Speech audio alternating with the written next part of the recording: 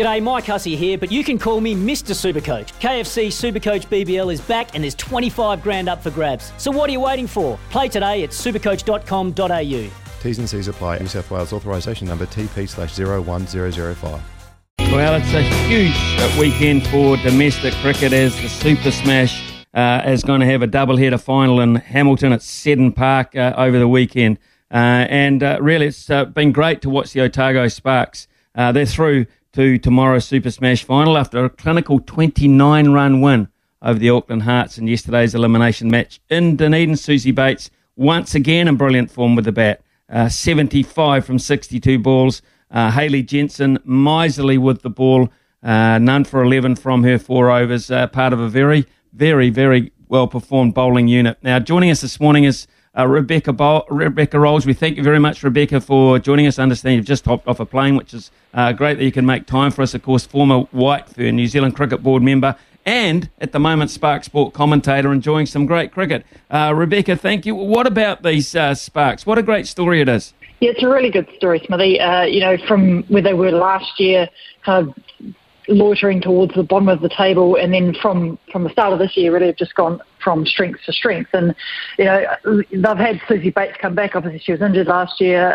Kate Ibrahim's been another good addition to the side, but I think they've just built on some of the work they did last year with the young group, some great leadership from Katie Martin, and obviously coaching from Craig Cumming, and it's been a really good story.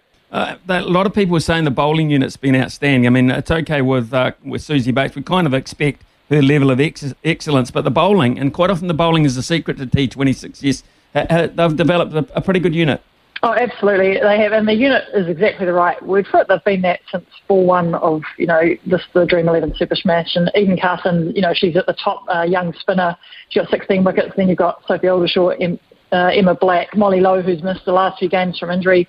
All those girls are really young and part of a very good unit, as you say, and they just go from strength to strength. Let's look at the opposition. They appear almost unbeatable. The Wellington Blaze, neutral venue, of course, in Seddon Park in Hamilton.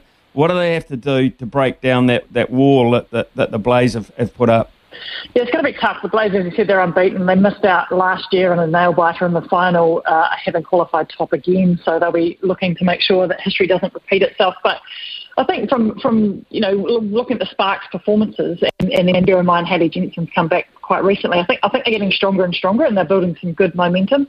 But as you say, bowling will be key if those bowlers can continue that performance, and Sophie Devine doesn't get on top of them and doesn't get hold of them, because she's really the key threat there. But then bear in mind she's only played the last couple of games, and then after that you've still got Amelia Kerr, Lee Casper, Rebecca Burns. They're sort of danger people, and young Georgia Plymmer. So there's plenty to be concerned about if you're bowling at the Blaze, but if you keep your plans really well executed, which is exactly what happened yesterday, I think they'll be in with the show.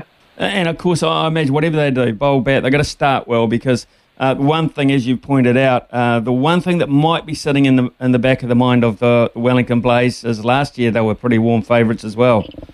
Absolutely. I mean, Amelia Kerr got a hat-trick last year. You don't expect to get a hat-trick and then lose the game, do you? So, and it was close, and they were undone by a very good partnership between, you remember, Leah Tahuhu and, of course, Kate Ibrahim, who turns up for the Sparks this year. So maybe some bad memories there. But look, the Blaze are a really professional unit. They're well led by Maddie Green. Sophie coming back is one more strength, but really they've been unbeatable even prior to that, and each time against the Sparks have been pretty convincing. So they've got every right to be confident to go in as favourites.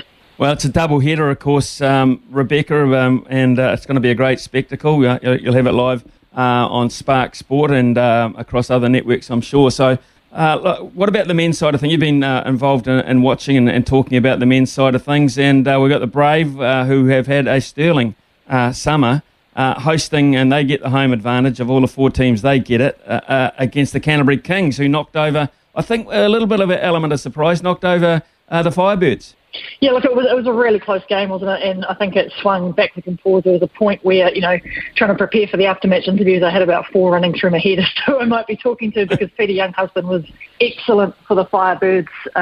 Michael Bracewell, as usual, he's just had such an amazing year. So it was really close. It's exactly what you want from an elimination final. But the Kings are there, and they've got to take on the Brave, and that won't be easy. The Brave are really strong, really well led by Jeet Raval, but some rock stars returning in de Gronholm, and of course Bolt, Southey. They've just got a lot to unpick in order to get up. So is it about the Kings batting handling the Brave bowling? Is it as simple as that? I think that'll be a major piece of it. I mean, Bolt and Southey are quality, but there's been some really good performances throughout from Joe Carter as well. He's been very impressive. Anurag Verma's been tricky. We've got obviously Scott Kugelheim, Ish Sodhi, Mitch Santner. It sort of goes on, doesn't it? So they are, I think, the strong unit going in. But then, the Kings, they've gone from strength to strength, and they're match harder. They've had some really amazing performances from Cam Fletcher, who's just been the finisher of the tournament and hit the most sixes. But also Chad Bowes, Leo Carter's looking good, Cole McConkey, and then you throw in their returning black caps being Mitchell and Latham. So it's quite a tasty little matchup, really.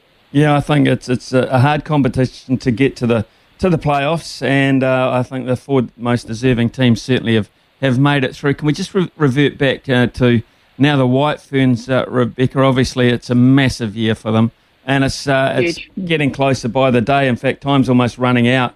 Where do you think, looking at the players involved in this competition, where do you think we're at, bearing in mind they haven't been really together in a playing capacity since the tour of England?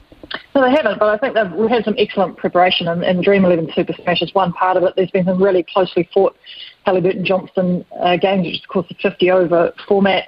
Sophie Devine's coming off a winning season over in the BBL, and yes, that's shorter form, but it's still game awareness and game hardness. So I think we're in good shape, and the team's named later this week, I believe. So that will be sort of the start of the next phase for them, and they'll get together and start to prepare. And obviously, India's coming in first as a first up series, and that's really a really good benchmark. They're a strong team. They've got some absolute stars. Smriti Mandana's just been named Player of the Year for India. They've got Harmanpreet Kaur, Mitali Raj, of course, Julian Goswami, it's just masses of skill and talent. So that'll be a very good benchmark. All those games are in Queenstown now, which will be interesting. Playing on one wicket, you can start to get into some good and bad habits. So that'll be a test for both teams. But look, I think that if you can get, and we should, have all, the top players playing at once, so Susie Bates, Sophie Devine, Amelia Kerr, Amy Satterthwaite, backed up, of course, by Leah Tahuhu, and some very good young people coming in. Jess Kerr's had another great season. So it seems to be coming together at the right time. But from here, tournament cricket is going to be anyone's. From the outside looking in, it appeared from a unit point of view, it seemed to get better the more they played in England. Then, of course, that tour came to an end. What were the areas that you looked at there that we really needed to increase our performance on going into a World Cup from that tour of England? I mean, you're right. They played really well. They got better and better. They had a good win and also had a good win against Australia in the T20 sort of last summer. So it's a matter of remembering those performances, but probably just backing up more and more of that performance under pressure, both with the bat and the ball. And, having everyone available will help that. But just probably, I think, particularly with the bat, being able to produce those innings that are under pressure you're up against. It's a bit like Cam Fletcher did the other day, when you're sort of going in and you're on a hiding to nothing, but really turning it around and winning those moments along the way. Are you expecting, as you said, the side is about to be named, so those questions will be answered, anything from outside? Has anyone done enough for you to force their way into the group from the cricket you've seen in New Zealand this summer? Well, given the squads we've had over the last year or so, I'm not sure there'll be too many new faces to the setup. There's been, some, obviously Molly Penfold went away to Australia, to England. Brooke Halliday had a sort of breakthrough season. So I'd expect those people to be there or thereabouts. And then obviously with some people returning and being available. So I don't think there'll be any new faces necessarily, but there's certainly, I think, some players who have really pushed for, positions in the starting lineup and just getting the nod for games, and moving up the batting order. I think Amelia Kerr's batting has gone from strength to strength.